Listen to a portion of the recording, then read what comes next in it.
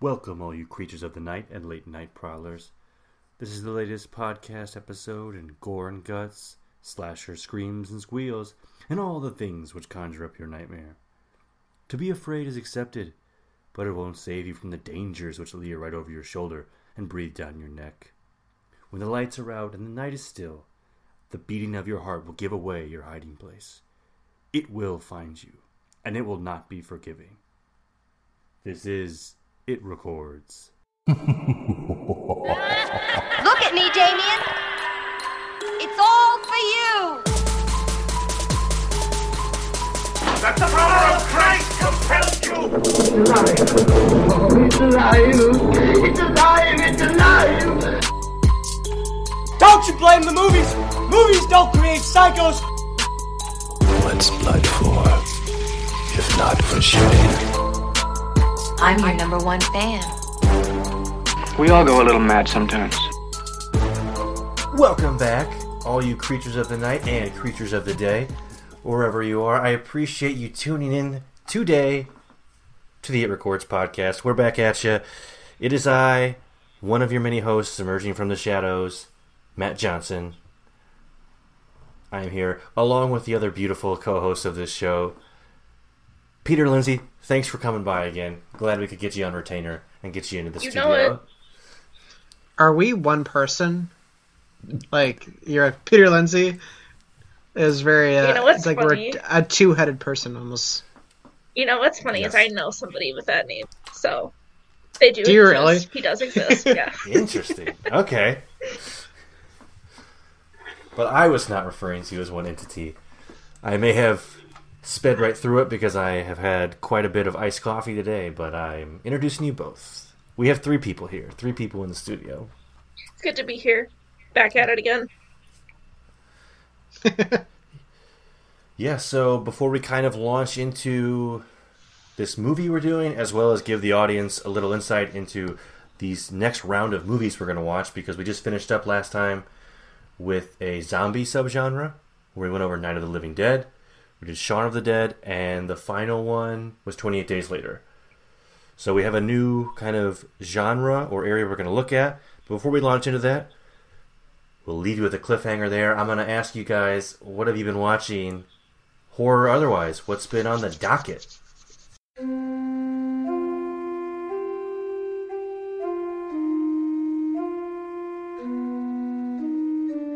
Welcome to the show. It's time to find out what the terrible trio have been watching. Or who has been watching them. You know, I'm going to throw it to Lindsay first. Lindsay, what's been on the tube? Well, I decided to give Dawson's Creek a chance a few weeks ago. So I literally just started the show. I think I'm on episode 3 or 4, so it's like brand new. I've been very annoyed with the character of Pacey. And that's Joshua Jackson, right? Is that... Yes. Okay. Yes, I don't know. I'm just not really vibing with the character, but it's early, so maybe things can change. I doubt it, but, like I said, I'm only on season 1, and I think there's like 6 or 7 seasons or something like that. So, but my main attention really has been held. I watched all of the seasons of Bachelor in Paradise that are on there on Hulu. So that's 3 seasons. It's a great show. It is a spinoff of the Bachelor franchise, and you can't really ask for any more from reality television, like with the dating kind of, they pretend like it's about dating, but it's really not. Like, it's really more about like producer, manipulated drama. But, here for it. So that's what's been going on with me. So They got me. Hook, line, and sinker. I'm in. Whatever makes you happy, right? Yeah. So, yeah. How about you, Matt? Me, what have I been watching? I'll start with horror. I watched the movie we did for this episode, but I also just watched The Changeling recently. Which one? The 1980 one. I guess the other was it Angelina Jolie's one is not really a horror movie. No, it's a different movie. Yeah, it's not like a remake or anything. But yeah, the 1981 with George C. Scott, that is like a haunted house one. Came out the same year as The Shining. Very similar subgenre. That was great. I watched Black Christmas again recently, and that was fun. Black Christmas, The Exorcist. I watched that. That was fun. It's been a while since I watched that. We did that one on this podcast years ago. And I haven't been watching much TV. It was the 4th episode. Was it 4th? 4th? I knew it was in the top few for sure. But TV, nothing. I really can't think of any shows I've been watching. But it's been mainly movies. I watched Judas and the Black Messiah. That just came out recently on HBO Max. The Little Things, the other one that came out recently on HBO Max. And Hillbilly Elegy, which was on Netflix. I watched that one, the Ron Howard one. And really the final thing that I watched that is a TV show is Jeopardy. I watch that just for fun sometimes. They're on Netflix, some shows, and I'll turn that on and nerd out on some trivia. You would watch Jeopardy. Hell yeah. Yeah, I'm not surprised by that. Love Jeopardy. It's great. But that about wraps it up for me, horror otherwise. So that will leave us with Pete. What have you been watching? I think the last time that we spoke, you were into about 25, 30 seasons of Survivor, if I remember correctly. Yes, we're still going strong with Survivor. We're on season 25. Okay. The Philippines. It had 3 returning players. I don't know if you remember any of them. Probably the one that you may remember the most is Penner. Jonathan Penner. He's probably the one that about Scoopin'. You remember Scoopin'? He's from early on when you watched it, because you said you watched it more early on. He was in the 2nd season. Okay. Interesting. Yeah, the theme, not really a theme, but like they had 3 players that were all medically evacuated at one point, and that's that's who the 3 returning players were. They all like got a second chance to like play the game because they all were medically evacuated. And so far, the season's really good. Is one of them Michael from season 2? Yeah, Michael Scoopin'. Oh, that's Mike. Okay, yep. Yeah, I know exactly who you're talking about. Yep. Proceed. No, yeah, the guy who fell in the fire, which was fucking awful. Yeah, it was terrible. I remember watching this as a kid when I first saw it on TV. Were you scarred for life? I don't know, scarred, but it definitely left an impression that like I remember that scene. Like when I think of Survivor, oh yeah, Michael fell in the fire. Yeah. Besides that, we're slowly getting back into The Handmaid's Tale because we took a big break from that. That's kind of hard. I heard that's really intense. It's really good. It's also really intense. We took a big break for the last few years because it just felt like too real a little bit. But movies, I'm glad you asked because I've been watching a lot of those lately. Because HBO Max has a shit ton in their library. I'm pretty sure they're almost all these. So like, I finally watched Matt. I love M. Yeah, Emma's great. That was my first Fritz Lang movie, I believe, because I have not seen Metropolis. That's a cool one. Yeah, I haven't seen it. I fell asleep during it, but that was my bad because I watched it at like midnight, and that movie is like 2.5 hours long. Yeah. And a silent movie. Yeah, that doesn't help. I also watched Logan's Run recently, which is like came out the year before Star Wars, which is really weird to think about because it like the effects are like vastly like inferior. But it had some fun campy moments. But the guy who plays Basil in Austin Powers is in it. He's like the main guy, which really threw me off. Oh, really? Wow. Yeah. I was like, oh, yeah, why do I know this guy's voice? I was like this guy's voice is so familiar. It's fucking Basil from Austin Powers. Then I watched Unfaithful, which is a erotic thriller, which is great. I'm all for those genres. I love, like, Basic Instinct. Fucking love it. Is it in that same time period, Unfaithful, or is it more modern? Unfaithful's early 2000s. Early 2000s. Oh, okay. We got a little Richard Gere in here. Yeah, all the moms love him. I feel like I know my mom does, so that's just what I'm basing it about. Oh, and it's by the same director of Fatal Attraction. Yeah, which is also great. Yeah. Okay, sorry. Continue your list. No, go ahead. This is our Valentine's. We watched a lot of movies during Valentine's Day weekend because Courtney had like a 4-day weekend. We watched Unfaithful, Freaky, which was that new I think Blumhouse movie that Vince Vaughn was in. He changes bodies with a teenage girl, and he's a serial killer. So that was fun. Is that on HBO Max or? No, we rented it, but we got a deal. We got a Valentine's Day deal. It was originally a $20 rental, and we got it for $6, and I was like, I'll take that deal. How'd you do that? That's a bargain. We just decided, the execs? Yeah, I whispered into Google's ear, and I was like, hey, can I get that promo code? Worked like a charm. And I got a good deal, obviously. Nice. Well, that's great. Yeah, and then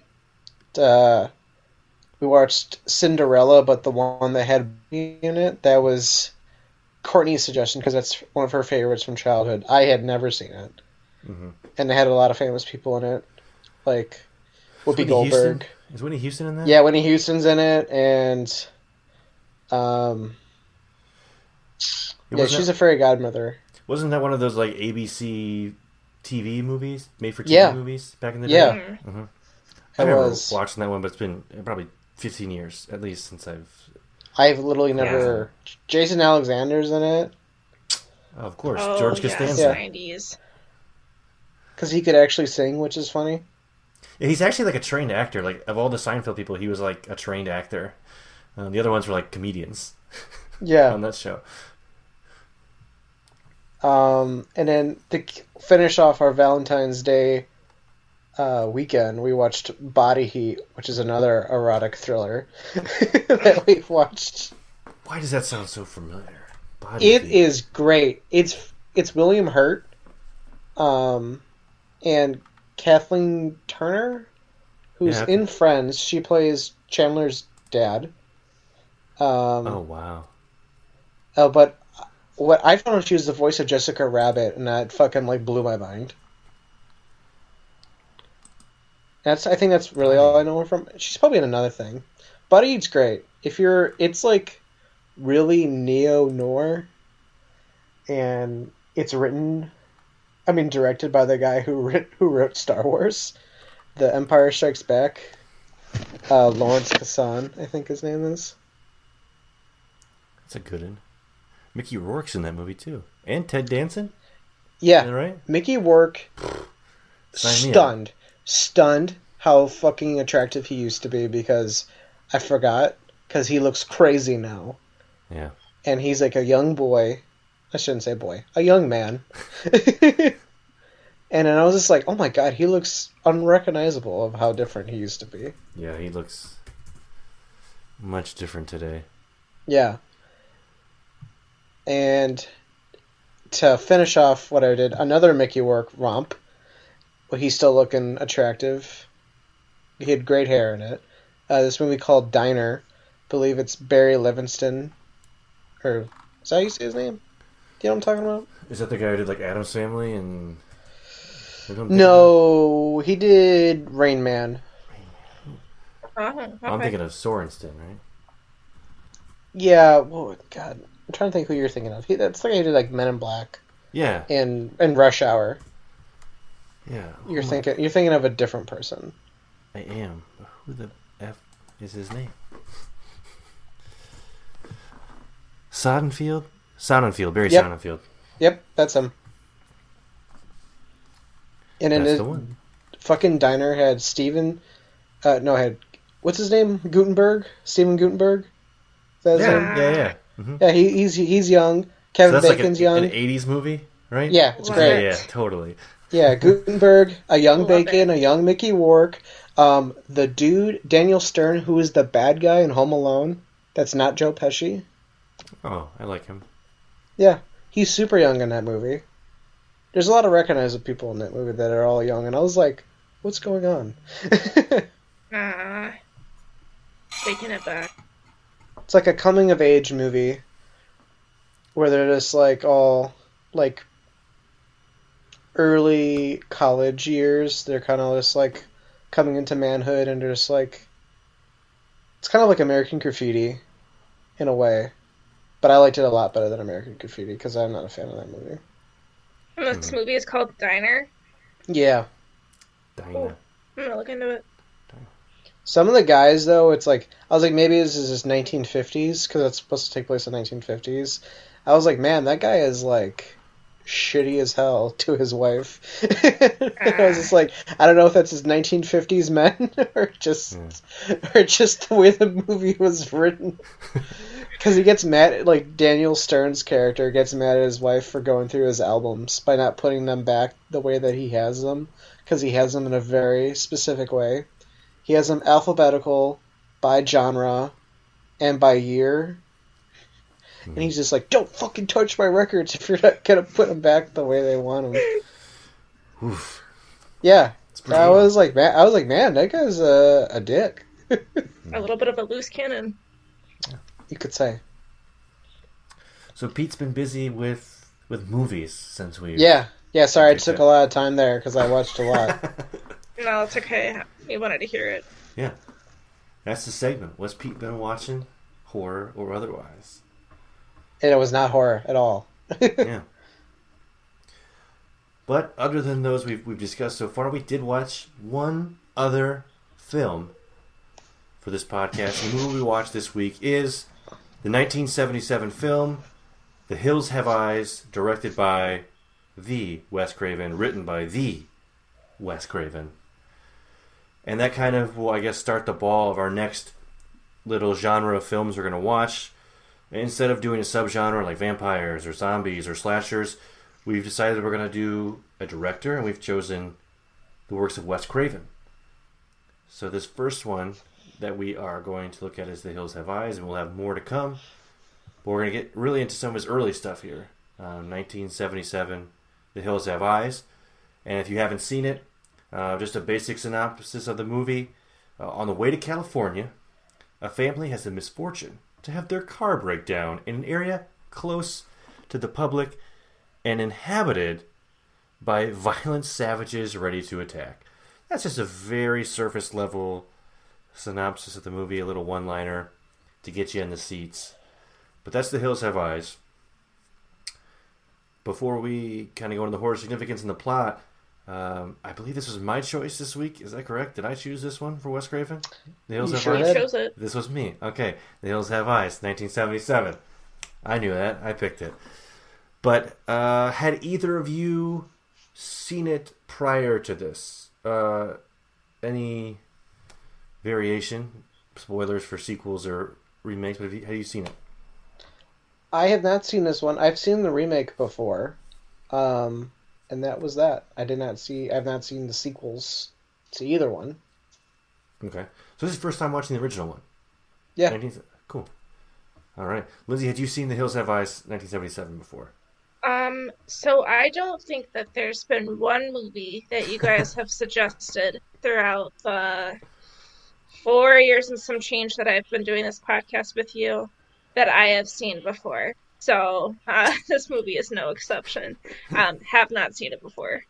That's fair. I think we should go back and look at the tapes and see, if there's one in there anywhere that Lindsay was like, "Oh, hell yeah, this is one of my favorite movies." Seen it. What about Urban Legend? I guess you weren't there for. Yeah, I wasn't part of it, but I have seen that. That's true. And Scream. Yeah, she was. Lindsay wasn't a part of either. We know she's seen Scream. Yeah. Wait, she wasn't there for Scream either? That Sadly, was no. that was pretty early on still too. Yeah. I think Lindsay's first one was Misery with us. Is that correct? Yeah. Good that memory. is correct. Yeah. Yeah, and Scream was before that. I've got the whole catalog memorized in my brain from release date. It's definitely necessary for. I do. I think I do actually, and it's useful for almost nothing. Yeah. That is not true. But it's there. But just for moments like this is when it might become relevant. But yeah, but like, what if I go on a job interview? I'd be like, "Hey, you want to know the 75 movies that I've recorded for my podcast? Because I'll fucking tell you." We have Excel files. Sure, sir. We're just asking you to operate a forklift, but I guess that'll help your memory of your podcast. Oh, trust me, it will. Well, this actually marks my first time seeing the original 1977 Hills Have Eyes. So I watched it with fresh eyes, knowing full well about it. But I would say, giving some horror significance before we kind of launch into any sort of the plot of this movie.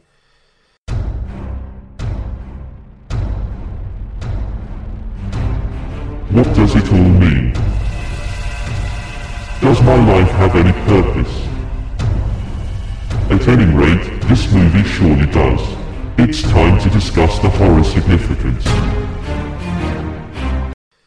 This is early Craven, first of all. If we're talking Wes Craven, we're talking his movies. I think the only one I'm aware of prior to this, and there's probably some others, is The Last House on the Left, which is a Wes Craven movie that came out a few years prior to this. Yeah. And this one, basically, he was allowed to do this film because of some success he saw with Last House on the Left. I believe he didn't want to do another horror one right away, but he got some backing from a producer who wanted him to make another one, and so we get The Hills Have Eyes. But I would say these also fall into, at that time, maybe exploitation. I mean, I think they could fall into cannibal subgenre as we get into the plot, for sure. It has those elements of it, but of the late 70s, a lot of exploitation movies were coming out, with his Last House on the Left definitely being one. This one, I Spit on Your Grave, which we've done, I believe is 78. Cannibal Holocaust is around this time too, which is cannibal, but I would say exploitation film. Absolutely. And so that's kind of that subgenre it falls into. And here's a question I guess I would pose to you, and I'll jump in whenever as well. Exploitation movies, we're saying that, but what would you think kind of defines an exploitation movie? We've named some titles, but what really makes them exploitation horror? I would say low budget, a lot of gore, a lot of nudity, and just like they're just trying to pull out all the cheap stops to get people to pay to see this movie. I don't think I could put it any better than that. I agree. Yeah, succinct, tie it off with a bow. That's pretty good. Get asses in the seats. Yeah.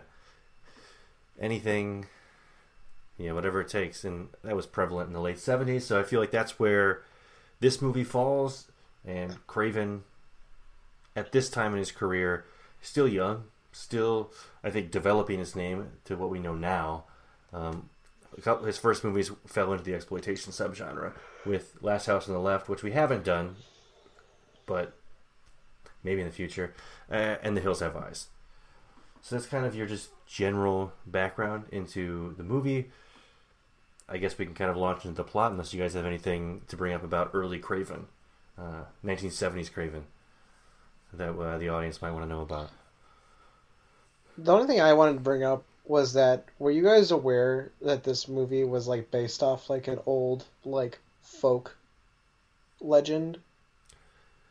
I think I had heard it. Like his inspiration came off of some story of a guy getting, was it an Irish guy or something, getting lost in a desert or taking a caravan. Yeah, I can't remember if it's Ireland or Scotland, but it's like based off like this family of cannibals, obviously, and they had a clan. So I think it's Scotland because when I think of clans, I think of Scotland or the other As you clan, do. the other bad one.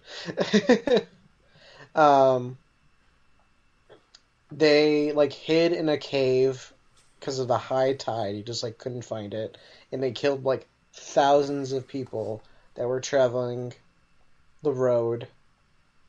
I think they, and then like the king had to send out a special like envoy to like kill this family. I think is the legend goes. Alexander Sawney Bean is the man's name. Was said to be the head of a 45-member clan in Scotland in the 16th century that murdered and cannibalized over 1,000 people in the span of 25 years. According to the legend, Bean and his members would eventually be caught by a search party sent by King James VI and were executed for their heinous crimes. So that is the setup, or the inspiration for The Hills Have Eyes. 1,000 people. But that also, I guess that brings up another point before I launch into the Act 1, is it falls into the exploitation subgenre, but I wanted to bring up at this time, in horror, I also feel like a lot of the plots or the character elements of the movie revolved around like the breakdown of the nuclear family, and like the family became, it was a unit that you're familiar with, but it could also be seen as a monster. Like before this was the Texas Chainsaw Massacre, and then you have The Hills Have Eyes, which takes a family, two different, like a normal family unit that you can recognize, relate to, and then another family unit that's just a bit different, but they are a cohesive family unit. And maybe that was reflective of the times in the 70s, just a breakdown of traditional family norms. Things were changing. It was, there was the Cultural Revolution in the late 60s and the Vietnam War. Maybe that was some carryover into the horror genre, for sure. Yeah. And I also believe at this time the production code of the censors were being basically pulled back. You could do more and more as you got into the 70s. Was this like before was this before the MPAA, or is this like? That's a good question. I think the MPAA might have existed at this point, or the production code. I think the production code was the main body of regulation at the time, which was from like the 30s. MPAA. Yeah, I knew that, but I couldn't remember when the MPAA came into like, because like now they decide everything for ratings, and like the production code is like no longer a thing as far as I'm aware. The MPAA apparently was founded in 1922, but I think what you're referring to more so is the movie ratings, right? Yes, yeah. That is what I'm referring to. I don't know exactly when. I mean, the first PG-13, and I think in R-rated movies was in the 80s. So at this point, I think it was like, if they did, it was G or PG, which was a thing for a while. It was like either general audiences or parental guidance. Like I remember being able to check out, when I was younger, like at the library, Saturday Night Fever, because it was rated PG. But there's a lot of adult content in that movie, but at the time it came out, they didn't have the rate. Now, if you picked it up, it'd be an R-rated movie. But whatever copy that library had, it was PG. Yeah, I don't know when R came into. Yeah. I thought R has been around longer. Definitely been around longer than PG-13. Definitely, because PG-13 was Red Dawn was the first one. Yeah, but I think Spielberg with Temple of Doom was really the reason why PG-13. I think he suggested it to the MPAA because they were gonna make it like an R-rated movie, I think, and he's like, well, it's not. It's still a family movie, but it's not for like a 6-year-old, because there's that heart scene, which I think was the big thing. The heart scene is like, this is an adult movie. Yeah. So interesting. I'm getting that it was 1968, but I don't know. Yeah. That sounds like, because I know Midnight Cowboy was like rated X, like because it was like, I think it's like considered rated R now, but it's like one of the only rated X films to be nominated for an Oscar. And that was 69. You're saying? Thanks. Or late 60s. That was definitely late 60s. I couldn't remember what year Midnight Cowboy came out.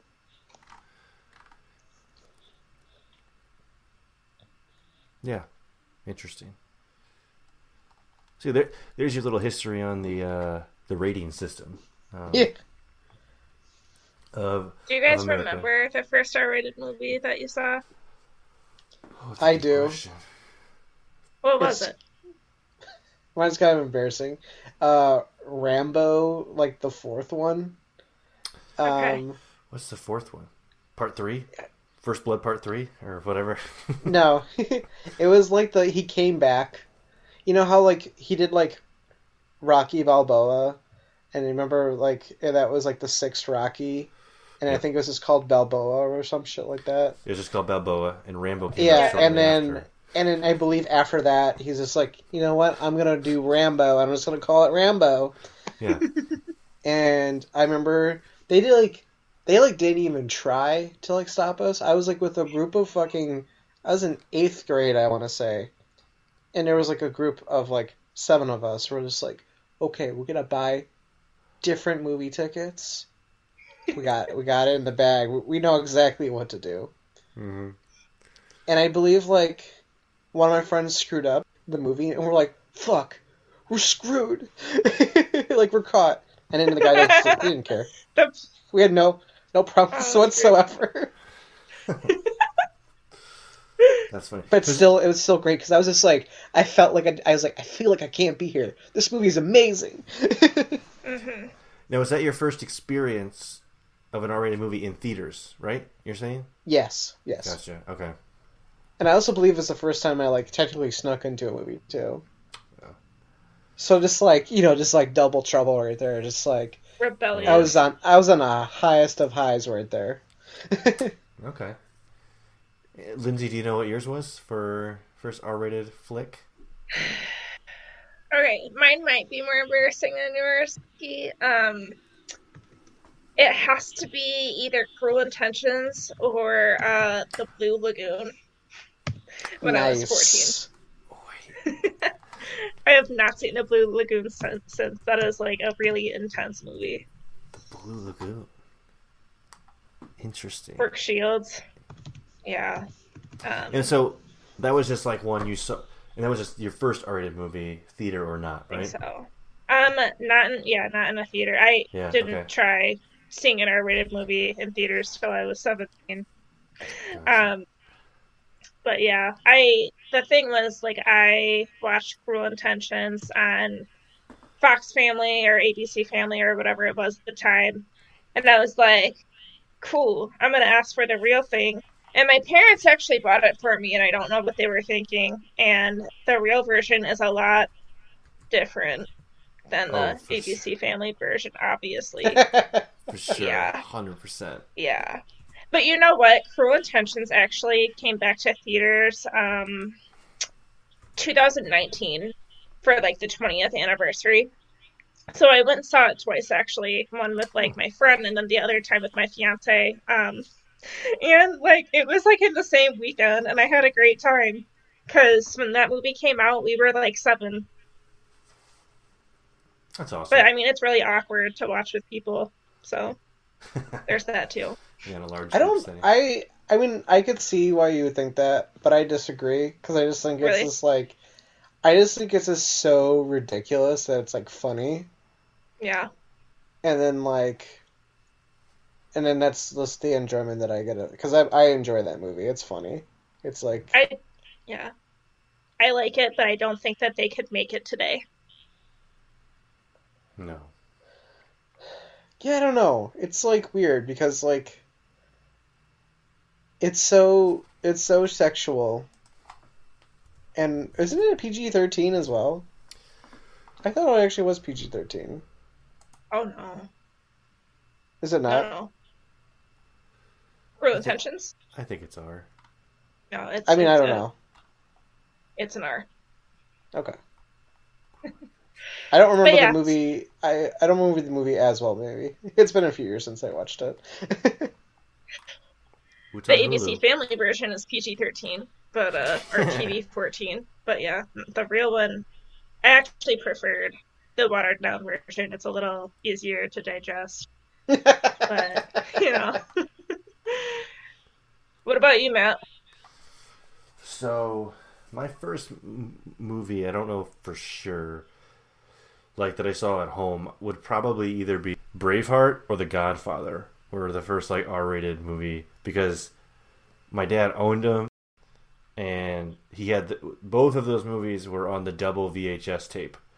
So this is pre DVD, and I actually have to the left of me the whole Godfather series on VHS over here, because I got my dad for his birthday one year. I got him like the actual collector's edition Blu-ray DVD, and I said, "Well, now that you have these, I'm taking those VHSs." So I have my own copy of the series. That is a great What was one deal. what about theaters? Do you remember? Yeah, I remember the theaters. I can't remember if I snuck into this one. I do remember there was some adrenaline going into this movie. It was either because I was too young. It must have been because I was like 15 or 16 or something. But the one that I saw first was Dave Chappelle's Block Party, which is a very interesting one to see for my first R-rated movie in theaters. Which I don't know. If I don't think I've ever. I have not seen that. It's just like it's like a documentary, basically. Like he holds this block party, and he brings like a bunch of like musicians and comedians that he held in Brooklyn, and yeah. So I definitely was not 17. I was in grade school. So yeah. Oh. This came out in 2006, so I would have been in 8th grade. I'd been like 13 or 14. Yeah. And I definitely probably snuck into this one. It was great. It was a good time. So there you have it. There's my R-rated movies. But we'll launch into this R-rated flick, The Hills Have Eyes.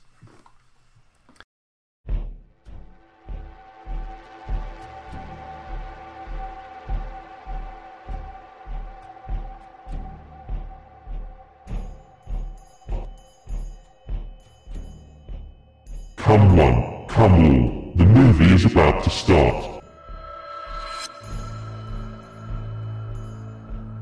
Gather round as Matt dishes out the details for Act 1 of this horrifying film.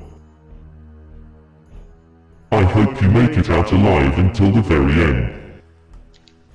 To give you a quick Act 1 synopsis of what occurs in this film, and I watched this, it must be a week now, but it started out, if I remember correctly, it's a family. You're watching them as they're driving across some desert landscape. Clearly they're going on some vacation. I believe their destination is ultimately California, is where they're off to. And inevitably, as they're on their way, they run into the gas station of doom, if you will. That last hiatus for any horror movie goer, where they get their warning sign, where it's like they're stopping off for gas, and it's, well, you better not go any further because it's kooky crazy out there. And this dad's not for it. Who is in the police force? I thought they said he was in the police force. Is the father? Yeah, he was retired. Retired now. Okay, with a bad heart, correct? Bad ticker. He's got a bad ticker, and him and his wife are out on this trip, and they have, and help me because I couldn't really understand the relationship of these characters, but we have... Oh my god, either could I. Okay, perfect. I didn't know who was the offspring of the main... We have an older couple, and there is then two younger couples where I wasn't sure I think one was a daughter and was the other a son? Like, so... That's what I thought. Okay. So, like, the older couple were married, or I guess I'd say the middle couple. You know, like, they had a baby. Mustache Dan? Yeah. Is his name Dan? No idea. Mustache guy. He had a baby. His wife And was his wife a daughter of the older couple? That was I believe. Okay, that was my interpretation. I think so. And then I thought the two younger people were brother and sister. Yes. Same. Okay. Interesting. Because I didn't get vibes that they were dating. That is my 2 cents. I could be wrong. I don't know, like, maybe there were some weird interactions with them there where I was like, wait, they could be dating. I don't know. The movie didn't give me any hints whatsoever. Interesting. Okay. Sorry, go ahead, Lindsay. Yeah, I think that the younger wife and husband, that's the older couple's oldest daughter, and then the two other, brother and sister. Yeah, that makes sense. Okay, that adds up to me because I thought they might have been, the two younger ones I thought might have been in a relationship. That one I wasn't sure of. The only one I also thought that, so that's why I was confused. But go ahead. The only reason I knew I can see why you would think that. The other two weren't is because they had a little smoochy in the back of that car, and they had a kid. So that was an indicator. A little bit more obvious. But the other one I wasn't sure. But okay, at least for the listeners, that gives you an idea of how many characters we're working with. We have the two older, the couple, the mother and father, and then an assortment of four youths, assortment of four youths on this trip into the desert. That's right. And they have like a station wagon car that's pointing along a trailer with them as they're heading off into the desert to California. And they get to this gas station where an older gentleman who essentially runs this gas station is having a rough day. I feel like he's talking under his breath to himself, and he's angry about something. And a younger woman comes into the store and says, "Take me with you. I want to get out of here." Essentially, I'm paraphrasing, but she wants to go with him, and he swarts her off and says, "No, I have no idea of the relationship at this point," but basically says, "You're better off not coming with me." And as they're getting gas at this location, we are given insight that something's off clearly from that interaction between the gas station attendant and this woman, but like there is broken windows with looks like some blood on it, and then like a bloody handprint on the back of a door. And clearly... And you see someone like stalking around a little bit. Okay, yeah. Like, do you remember that? Where like it's like in the distance, it looks like they're wearing like furs, is how I would describe it. And you can't really see like their face. It's like really hard to make out like what this individual looks like. And also, I just can't get over what like they're doing in the first place in this, their little side trip. One, I don't even know why they're going to California. Two, it's their 25th anniversary because it's the silver anniversary. Yes, I looked it up. But they're going to a silver mine that someone bought for them because it's their silver anniversary. I don't get that. I don't know what was happening. Someone bought them a silver mine, and the old guy's just like, "Don't go out there. That silver's been dried up for years." And I was like, "What the fuck is happening?" Yeah. Wait, was that really why? Yeah. Oh my god, you're probably right. Oh, I did not make that connection. That it was their silver anniversary, and oh wow, okay. I didn't either, at all. And they're going out to find silver. It was apparently so. Like that's what they said. It was like one line of dialogue, and it stuck with me because it was weird. And then so I got the impression that someone bought this mine for them as a present for their wedding anniversary. Okay. Did but not who catch buys, that, but thank you. So who buys someone else a wedding gift 25 years later? You know what I mean? Like, so someone's buying you an anniversary gift that's not married to you. That's weird. That is kind of... They got really good friends, Bob and Ethel. Was that their names? Yeah, I got it up right here now. I got their name. Ethel is such an old lady name. Well, this is 77, so it might have been relevant back then. Was she born old? Well, that was 40 years ago, 50 years ago at this point. That's true. Yeah. But Ethel is just like, I feel like you just come out 80 years old if your name is Ethel. Yeah. It's a or Agnes. Name. That's another one. Agnes. Oh, for sure. Agatha. Gertrude. Mm-hmm. We're gonna do this for the next hour. For a while. Easy. Yeah. But really, that's their setup for the movie. They head out into the desert. They don't heed the warnings of this crazy man at the gas station. And as they head out there, they had a snafu with the map getting in the guy's face, right? And he kind of blows a tire. And they're stranded out. That dad he's angry. He's an angry man. He's a very angry dude. He's got anger issues and he's got a bad ticker. Yeah. So well, it's about to get worse. And he's having a tough day. He's trying to get out there in those silver mines and he busts a tire, and as you know, horror trope, they're stranded out there. So they got to find a way to fix his flat. Meanwhile, they are just kind of hanging out in their trailer area. And they have 2 dogs with them, Beauty and Beast. Love that. I love that. That was absolutely. The dogs' names, the Beauty and Beast. And our first real inciting incident, I think, before that kind of leads into Act 2, if you will, is where I got to think of the kid's name. Is it Bobby? He is the youngest of the sons. He's the only son. One of the dogs runs off. He goes after to chase it, and we learn the dog is killed in some capacity. That was Beauty. Mutilated. It's Beauty. That was Beauty. And it was not Beauty that killed the Beast. It was the Beast that killed Beauty.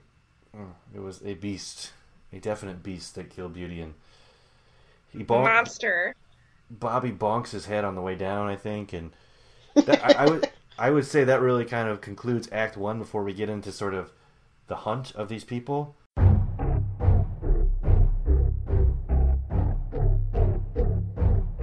Are you still with us? Are you going to test your luck?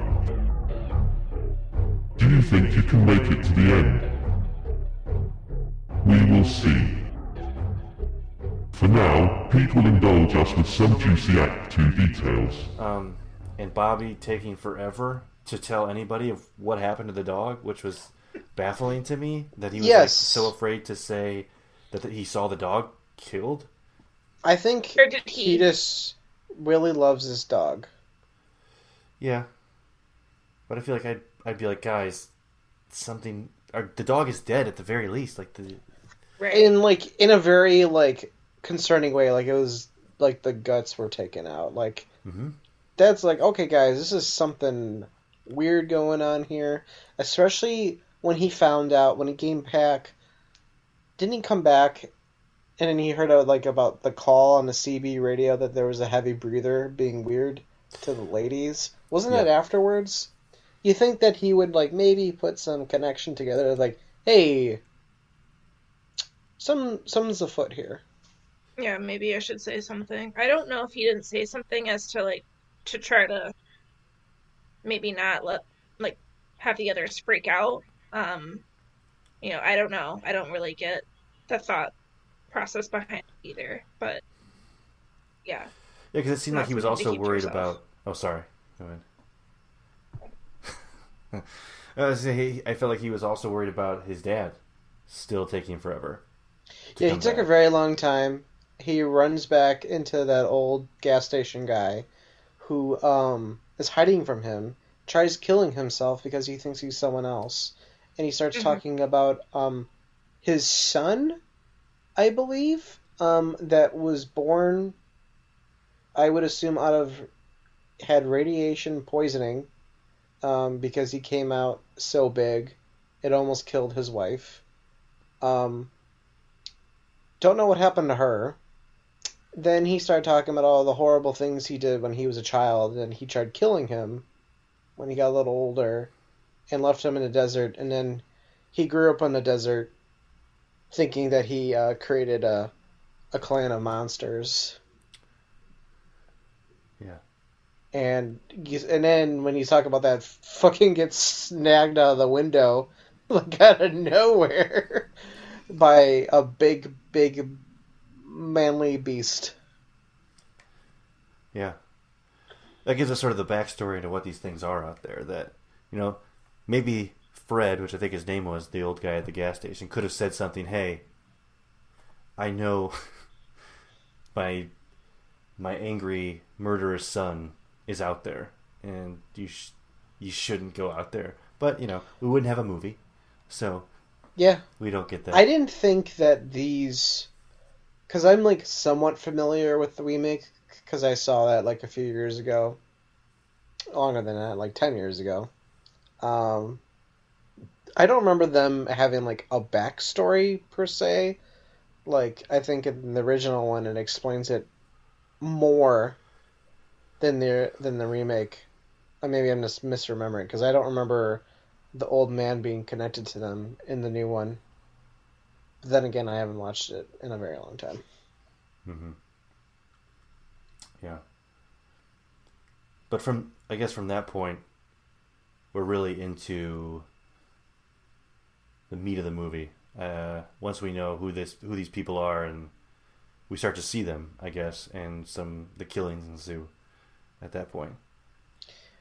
Yeah, we see a crucifixion. That was it. Leanne, I believe her name is, the youngest daughter, I want to say, who goes looking for Bobby. Yes. And she loses Beast. Yeah. Somehow. Oh, yeah. Mm-hmm. Right? Yep. And I don't know. I actually don't remember what this movie is so dark. It's a very dark movie that's hard to follow. Mm-hmm. I also felt that way watching it. Wasn't really sure what was going on. I think the plot jumps around a lot. I think that he had a conception for the idea of this cannibalistic family that, is also, Jupiter, which Jupiter is the main... No, it's not Jupiter. It's, Jupiter's... Yeah, it's Jupiter's the main guy. Son. But Jupiter's the son. Yeah, Jupiter's the guy on the cover of the film. But the dad, who was the son of Fred, the gas station attendant, what was his name? No, it was Jupiter, right? No, I was right. Jupiter. I thought it was Papa Jupiter. You're right, correct. Jupiter. I'm thinking of is Mercury. Yeah, no, Mars. Pluto's is the guy on the cover that you're familiar with. Pluto is one of the sons. That's my bad. My bad on that one. What's the one? So one gets killed by the dog. By Beast. Which you don't even see what he looks like. Yeah, I think that's Mars or Mercury that he gets killed from the dog.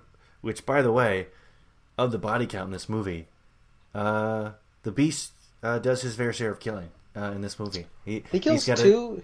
He kills two mutants. He's got the Beast kills two people in this movie. Which I guess is proof that dogs are wonderful.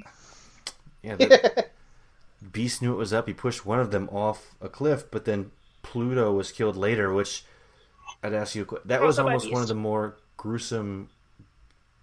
Maybe not deaths, yes, but the Achilles shot where he had ripped up the Achilles. That was a pretty gory shot, by most standards, even today, where he's like playing with the Achilles tendon. That was gross. Yeah. And was this Pluto? He's an interesting looking fellow. Yeah. I mean, to put it, his appearance is different. Because that's not any makeup, right? That's just what he looks like. Yeah, that's what the guy looks like. Yeah, I think he has some something that he has a very interesting and look to him. The actor's name, who was it? I had it here, but yeah, has a very distinctive look. What's his name? He had to be in like other horror movies too, right? I feel like. Yeah, he's got the right look. He's definitely. That's what I'm going for. He's got the look for it. Well, I'm looking this up currently. Michael Berryman, that's his name. Thank God I found it. But I believe I thought he was in another Hills Have Eyes. Maybe he made an appearance in the second one. In the second one. No, one. he's dead. But he's dead. I don't know. Or just the actor himself. I don't think he's in the second one. Deadly Blessing. He's in. Oh yeah, I forgot about that. He is in The Hills Have Eyes Part 2. Yeah. He's in, which came out several years later, but he's in The Hills Have Eyes Part 2. I wonder how they explain him being alive. Right. Mm-hmm. So, I mean, I guess most of Act 2 is just the hunt. Essentially the hunt for this family and the cannibalistic family coming down on the trailer. Yeah. Making themselves known. Yeah. There's in one part I thought I'd bring up during that point is there's a shot of Jupiter. I think the first time we see them when they're up in their little hideaway up in the mountains somewhere, and you're seeing the mom, the daughter, and then he has 3 sons, Mars, Mercury, and Pluto. And the daughter is the woman we saw at the beginning who wanted to leave. What's her name again? It's a precious jewel, Ruby. Thank you. Thank you very much. Don't you, I call the 3 sons, the planets, and then I call Ruby, Ruby. Isn't it interesting, how the 3 of them, I don't know. Maybe that's, the distinction, that they try to,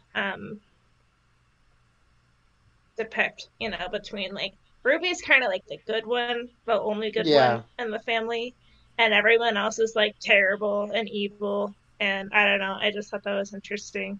And cannibals. Yeah, taboo. Yeah. Definitely. They wanted to eat the baby. Yeah, that really was messed up. Yeah, and they were eating Beauty. The dog. Yeah. But Ruby, had hesitations about it and stopped eating the dog, right? That's our second moment of seeing that she doesn't really want to be a part of this. But, I mean, I guess if she was born into it and it's survival at this point, but clearly she's having second thoughts and she wants out of this if she can in any possible way.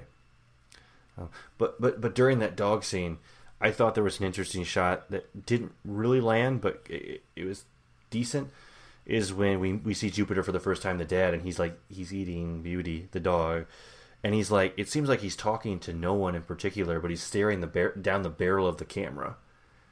And he's just so angry. And he's I'm going to kill you, and I'm going to get your family. Oh, yeah.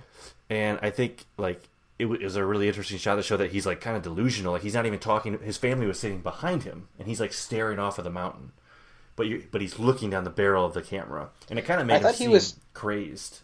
I thought he was talking to the audience almost. I thought I thought Wes Craven was doing a little I don't know, I thought Scream, breaking the fourth wall a little bit, and I was oh, I don't know if that was him kind of playing around with the idea. Is that when he kills the dad? At that point, I think it's right around there. Yeah, it might have been right before it or right after it. He literally crucifies him.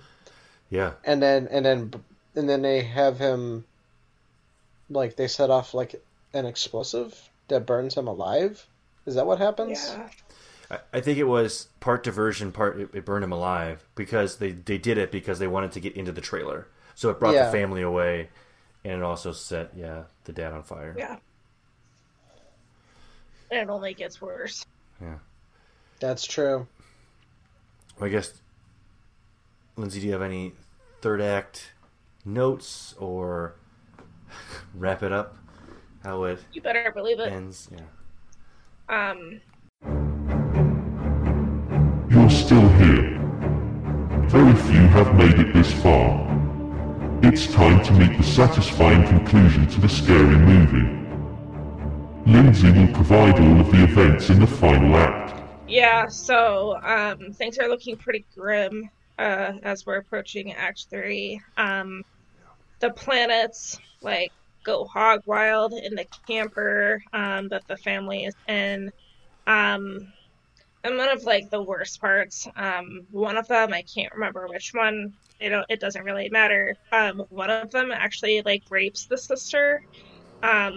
So that's like horrible. And so the mom and then the oldest daughter are like out there busy trying to save the dad's life. But when they come back, Mars, I think, one of the Planet brothers, shoots them, and they like abduct the baby, Katie. So what we have left in this particular moment is, I'm reading here that the husband's name is Doug, like the younger husband, so I'm just gonna call him Doug. Doug, yeah. Doug. That's right. Yeah. Bobby, Lynn is dying, right? And then Ethel is dying too. And obviously the sister, Brenda, is like severely distressed after what just happened. So things aren't looking great. Then after that, I think 2 of the planets go back to wherever they came from, like some sort of cave. And then as we talked about, the remaining dog that's alive, the beast, pushes one of the sons off a cliff. He does die. So things are looking up, but kind of a sad, disturbing moment is like the mom chains the daughter Ruby up outside and, makes her eat the remains of Beauty for trying to be nice to the Carter family, I guess. Yeah. And like Ruby is like a lot more sympathetic. She's probably like considered the black sheep of her family. And making her more of an outsider, I guess. But anyway, so we see that, and then the next day, they need to find this baby. Okay, like, then the 2 remaining Planet brothers scheme to kill the rest of the family. However, Beast comes through for us again and attacks one of the brothers. And I think he does kill him, right? Yeah. Yeah. He just killed Pluto. Okay. And then the brother and sister of the family try to kill Jupiter, and they use like the mom, Ethel's dead body, as a trap.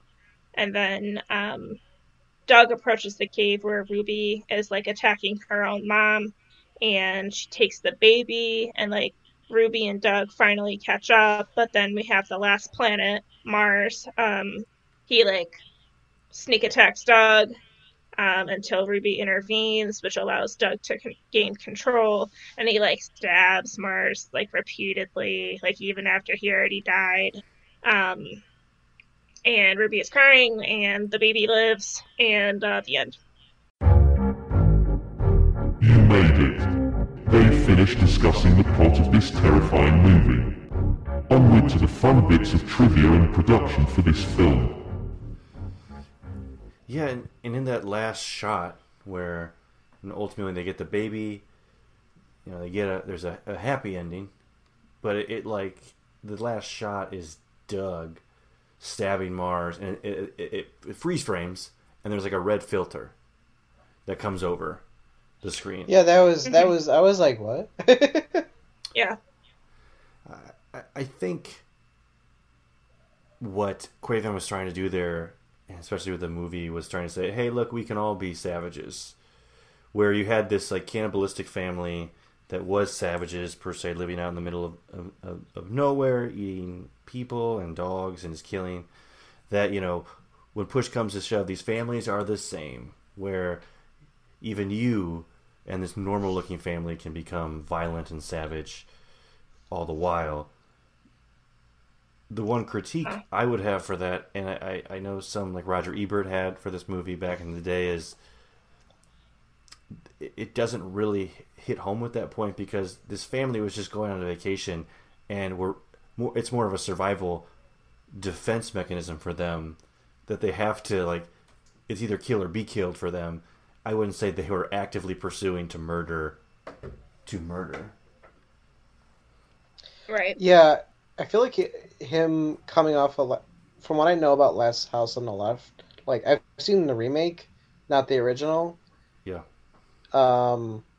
Like how that movie is like, from what I know, pretty similar to I Spit on Your Grave, as like it's like a rape revenge movie where the woman is like obviously raped and then brutally takes her revenge on her rapist, and then like I think that's like almost like kind of doing the same thing. They're just like, oh, like she was pushed over to the edge and like brutally like murdered these people because of what they did to her, and then like this movie is like kind of doing the same thing, except like with the violence towards the family.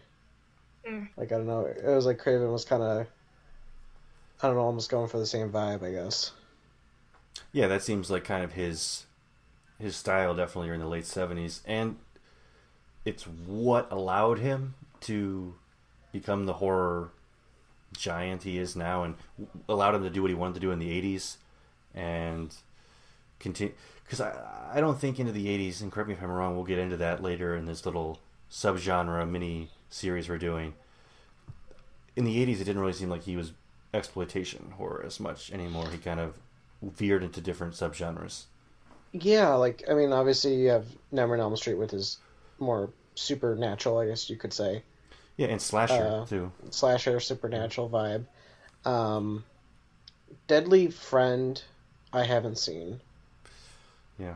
Deadly Blessing is... That one's weird. That one's like...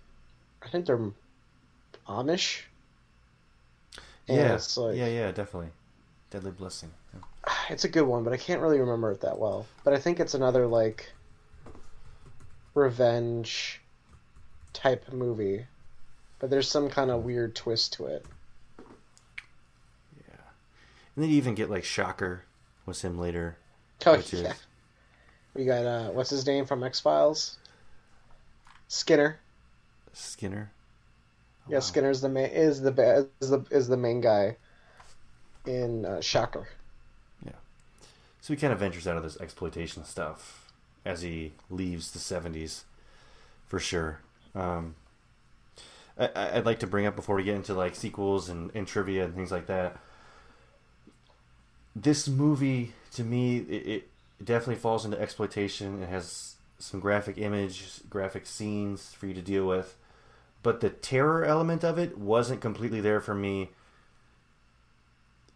Was it there for you? Any suspense or terror?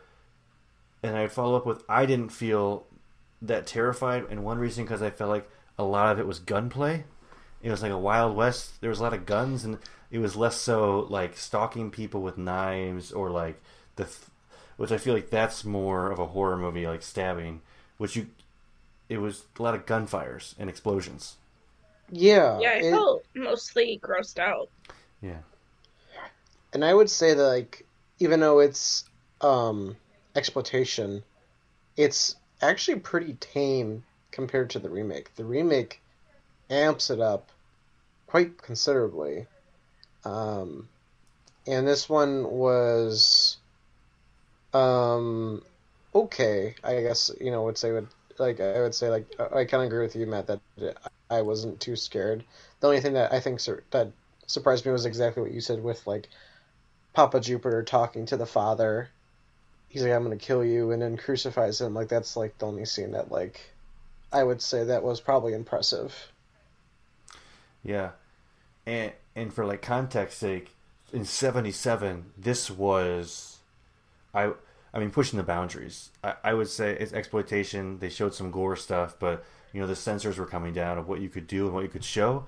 So I'm really interested to see the remake again, because I know Craven was involved with that. Didn't direct it, but was involved creatively with it, to see, what you could definitely do more in 2006.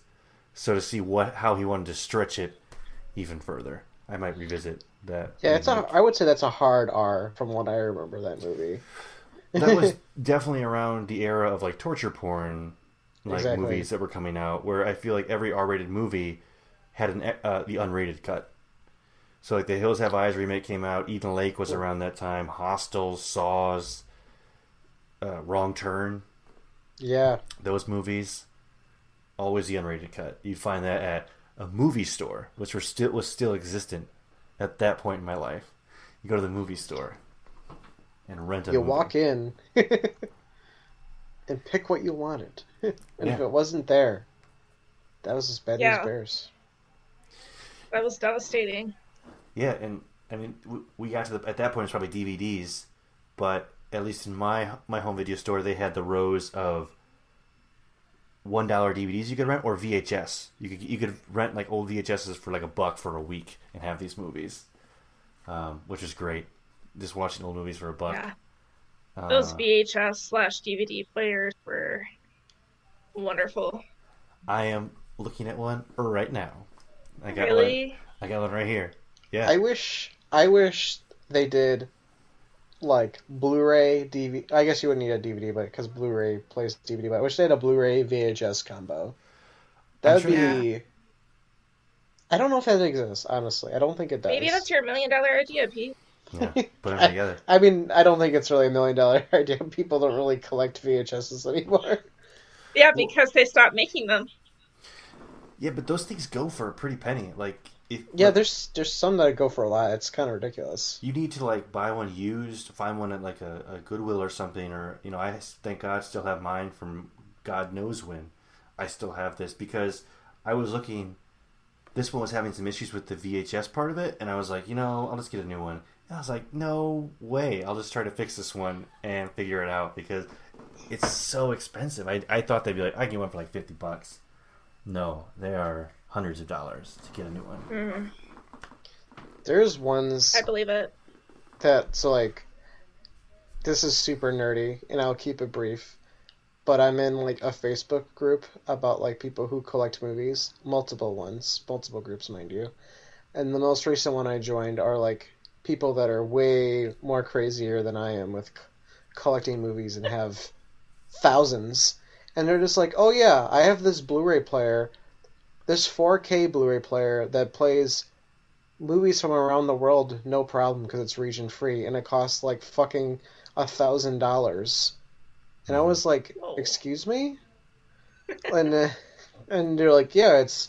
And they say some technical shit that I don't understand. I can't even explain. Something about DTS. I don't know. I really can't pretend what it stands for. And then you have some people that talk about Laserdiscs randomly. Laserdiscs. Yeah, that was a thing for a little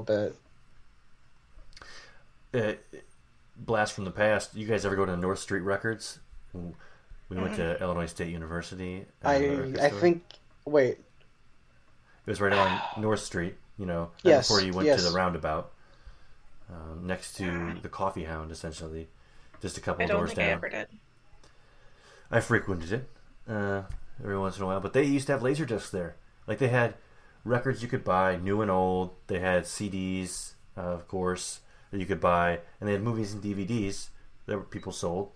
But they had used Laserdiscs that people had, and I was like, who? I always went and looked at that bin. It was very small, but I was like, who's got a Laserdisc player that's selling these or buying them still? There's some of them out there. There were movies on Laserdisc. There was a Top Gun. Yeah, Laserdisc is mostly is movies. Yeah, crazy. And it's like, are you familiar with the Criterion Collection? Of Laserdiscs or just the Criterion Collection? Well, they started with Laserdiscs. Is what I was going to say. I did not know that. Their first one ever was Citizen Kane on Laserdisc. Well, how about that? You heard it here. I did not know that. Interesting. Well, cool. That concludes our Laserdisc podcast. Thanks for tuning in. But Laserdisc, our Laserdisc podcast.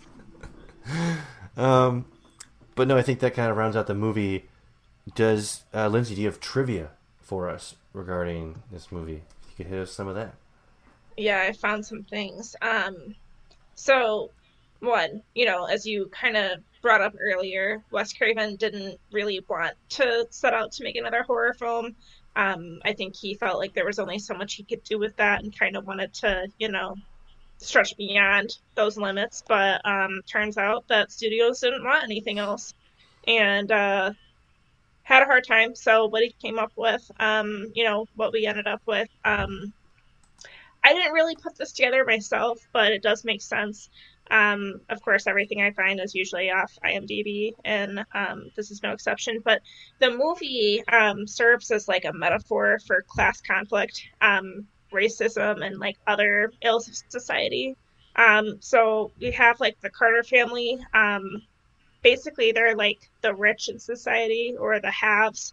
And then you have the Jupiter family, the total opposite. They're the have-nots. So basically, this movie is kind of a representation and a very extreme example of what can happen when the two collide. And as Craven had kind of put it himself, quote, expresses rage against American culture and the bourgeois. And so the family of cannibals can be represented as any number of oppressed, embattled, and downtrodden minority, social, or ethnic groups. So that's pretty interesting when you think about it like that. Moving on. So, I think there's a lot of things that were involved with the inspiration of Wes Craven to create this movie, but something very unpleasant happened to him on a motorcycle trip with his wife that played a part in this movie getting made.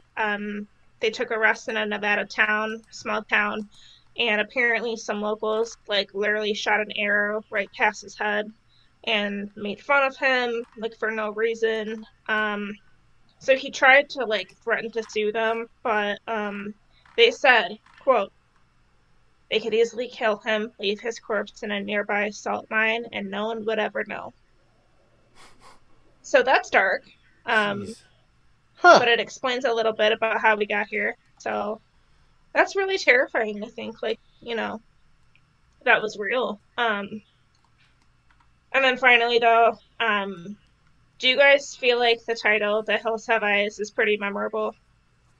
Yeah, iconic, people would recognize it even if they haven't seen it, sort of a thing? Seen the movie, yeah. I think it has some recognition. Definitely. I think so. I agree, and we can thank producer Peter Locke for that. The original title, I don't think was as very impressive. Craven's idea for this title was Blood Relations, which I think is kind of forgettable, and Locke didn't like it either. And so several titles were under consideration. The movie tested the best under The Hills Have Eyes, which Craven didn't like at first. But yeah, I think the title that we ended up with is very memorable. And as you said, even if people hadn't, I had never seen this movie before, but I knew exactly what I was talking about when he suggested it. So I'm glad that they landed on that. Yeah, it's a catchy title for sure. I think it works on multiple levels. It's just catchy. It's something's always watching you. Yeah, The Hills Have Eyes. You don't know the exactly. The name is better than the movie, I would say. Yeah, that's fair. And I would say before we kind of roll into Defend or Destroy on the movie, there's something I wanted to bring up. I meant to earlier.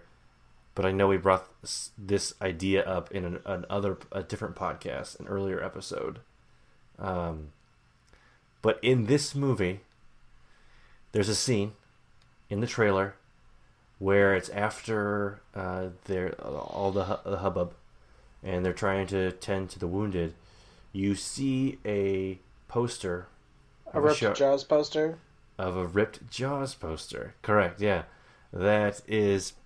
What was said, Craven was saying, if you think that's scary, which came out in 1975, you have basically that's not horror at all. You have no idea what real horror can be. This is a real horror movie. The Hills Have Eyes. Sort of a middle finger to Jaws at the time. Where we brought this idea up in a different movie. Do you guys remember what movie? Basically. Yes. Oh, all right, Pete. You know where I'm going with this. What's the? Yeah. I want Lindsay to take a guess because Okay, I know the sure. answer immediately. I So- don't think I'm gonna get it. You guys go for it. I'll give Lindsay a hint at least. What I'm referring to. This movie rips a Jaws poster to say, Jaws isn't horror. This is real horror. There's another movie that came out after this one that ripped a Hills Have Eyes poster to basically say to Wes Craven, this is real horror. I'm at a loss. All right. So I'm never gonna get it. I'll take it from here. All right, Pete, take us away. It is Evil Dead. That's correct. Oh, I would have never gotten that. And then when Nightmare on Elm Street comes out, he rips an Evil Dead poster. Or there's like a ripped Evil Dead poster, I believe.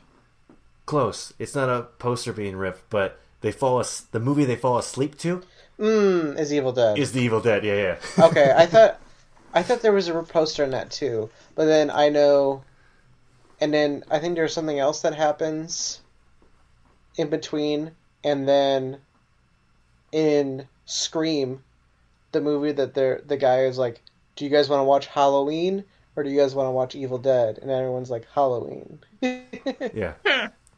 In the other back and forth, because that's a Craven one. So what's it called? After Nightmare on Elm Street, Raimi's comeback was in Evil Dead 2. But it's basically, they said you can see Freddy Krueger's glove in one of the scenes. Not so much that's right. a like dig on like you know Halloween or Evil Dead. It was just like kind of an homage to a Craven movie. So yeah, it's been back and forth for a long time Yeah. between those two. So a little tidbit, because I know we had mentioned the poster ripping in Evil Dead when we did that movie. So I feel like I had to mention the original one that started it all. This one. Yeah, that's great. He's gonna do it in Doctor Strange, I know it. Sam Raimi's just like, yeah, you know what? I'm gonna give a shout out to my old buddy Russ Craven. Yeah, R.I.P. But sorry, one last thing before our Defender Destroy. I wanted to mention this in my Act 1 that Bobby does a front flip. Oh yeah, that threw me. It just threw me from the movie. He just like I was walking out like- in the desert and just does like a front flip. yeah. No I was mention. like, what? I was Nothing. like really surprised by that too. Is that going to come back? Like, is he going to do that later in the movie? No. Never comes back. He just does it for fun. But anyway, we can now roll into the penultimate question of the podcast. Defend or Destroy. We've reached the conclusion of the podcast. Congratulations on making it all the way. You have one final challenge. The Terrible Trio will decide whether this movie passes the test. Choose wisely. Defend or destroy.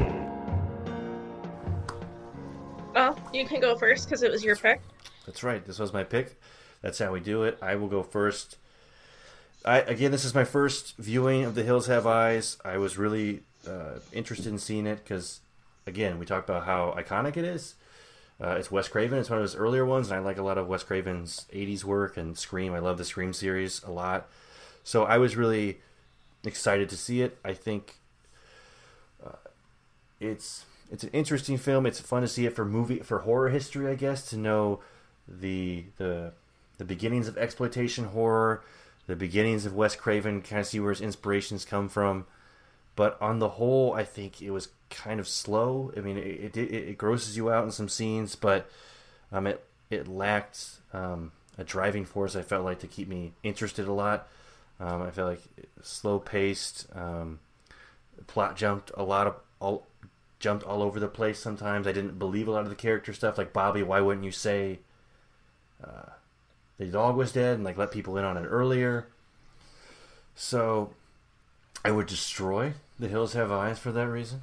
But I definitely enjoyed watching it for the first time, but maybe I built up too much about The Hills Have Eyes going into it to fully enjoy it.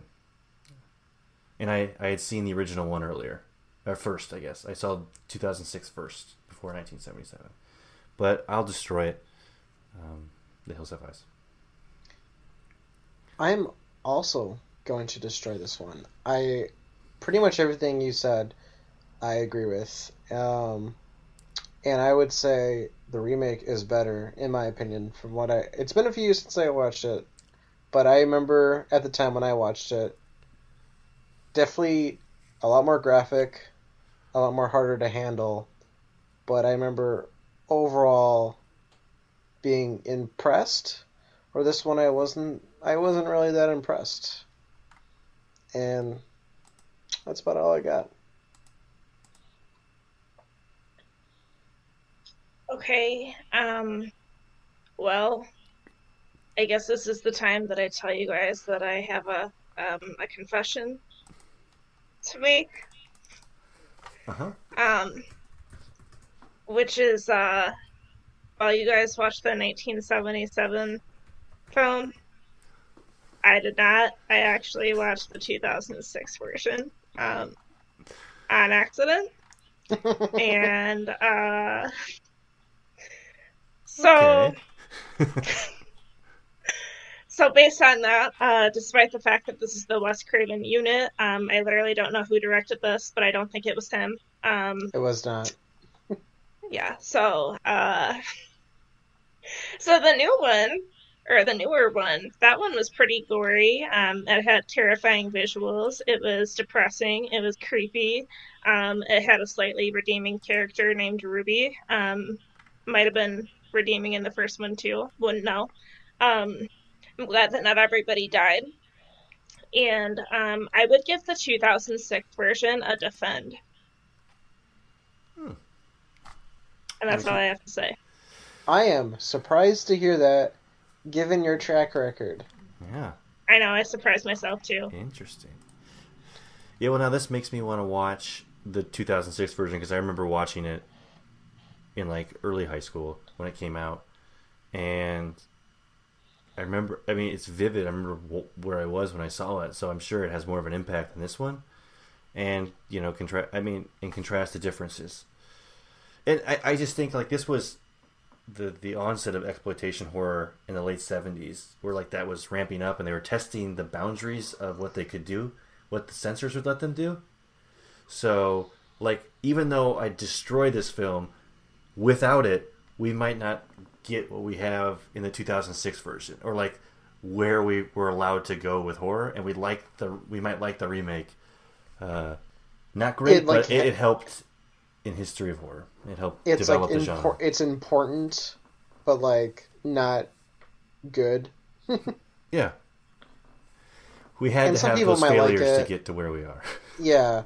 Like, I definitely know that, like, it's definitely popular amongst, like, the horror community, because, one, it's Wes Craven, so, like, of course you're going to have its fans. But, I don't get the love for it, but that's just me. Yeah. Well, I guess with that, then, we have a unanimous destroy of the 1977 version and one defend of the 2006 version. So now you need to go see both. So I would say unanimous defend of the 2006 version as well, because no one opposed her. I think that's safe to say. Yeah, that's interesting. So go check out both, at least. I know The Hills Have Eyes is streaming on Shudder. I don't know if it's streaming somewhere else, so you can probably rent it on Amazon Prime and Google Play. For sure. The remake is streaming as well on HBO Max. Perfect. There you go. So if you have...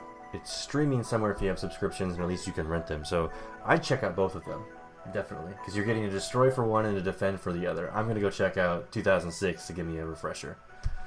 So that's interesting. But unless we have anything else, that will conclude our first film in the Wes Craven round that we're doing. We'll be back next time with the second one, which I believe will be chronologically after this one. So we'll probably be in the 80s, maybe the 90s for the next one. Or at least past the 70s will be a later Wes Craven film that we'll be watching.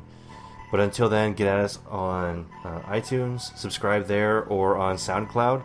Leave us a review. Let us know what other movies or mini episodes you'd like us to do. Get at us at our website. And tell your friends about us. Tell your parents. Who knows? If they're into horror movies, let them know that's what we're talking about. And check us out. We'll be leaving blogs and other mini episode and content for you guys to check out. But until then, I'm Matt Johnson, and I will remain in the shadows up in the hills with Papa Jupiter. This is Peter, and I'll be over the hills and far away. Ooh, solid. I'm Lindsay, and I'm gonna go watch the movie I was supposed to watch now. Nice.